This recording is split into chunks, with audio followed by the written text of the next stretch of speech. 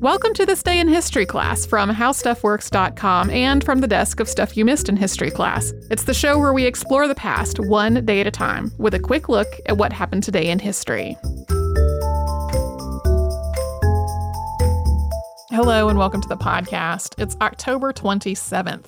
Missouri Executive Order 44, also known as the Extermination Order, was issued on this day in 1838. This called for the removal or execution of all members of the Church of Jesus Christ of Latter-day Saints from the state of Missouri. The church was founded in New York by Joseph Smith in 1830. It was at first just called the Church of Christ and then the Church of Jesus Christ of Latter-day Saints. The nickname Mormons was because of the Book of Mormon, which is a book of scripture that's a companion to the Bible.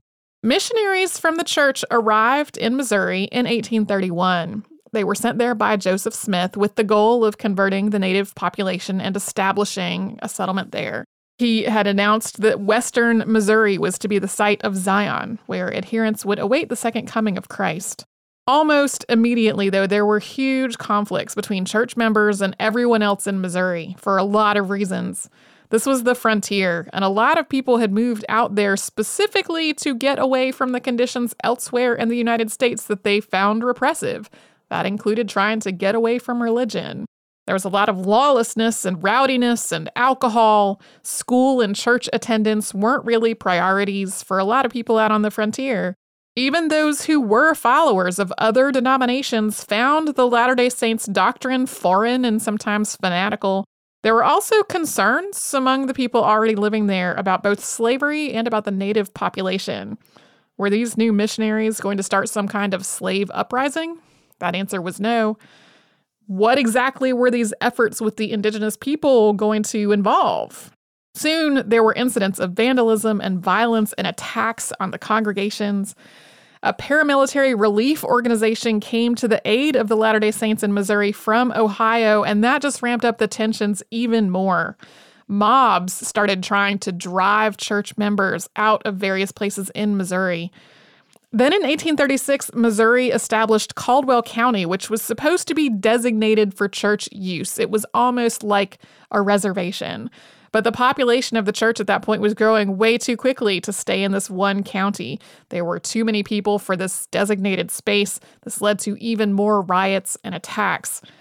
The church went to the governor, Liburn Boggs, for help, and he pretty much said that they were on their own, and then he signed this executive order on October 27th. With this order, he wrote to General John B. Clark, quote, "The Mormons must be treated as enemies and must be exterminated or driven from the state if necessary for the public peace. Their outrages are beyond description. If you can increase your force, you are authorized to do so to any extent you may consider necessary." The order was, they must leave or they must be killed. The Latter-day Saints tried to have this order rescinded, but to no avail. Then on October 30th of 1838, a mob attacked the community of Haun's Mill and murdered 18 people. The Latter-day Saints population left Missouri over the course of about a year, with some of these removals happening under military force. And even for those who were able to leave on their own, often this was extremely difficult and dangerous wintertime travel, and the departing Latter-day Saints were attacked and brutalized on their way. Most of them moved to Illinois, where a very similar cycle played out again, ending with Brigham Young and more than 20,000 people being expelled from Illinois in 1844. This order that had been issued in Missouri was formally rescinded by Governor Christopher S. Bond on June 25th of 1976. Thanks to Christopher Hasiotis for his research work on today's podcast and to Tari Harrison for all of her audio work on this podcast.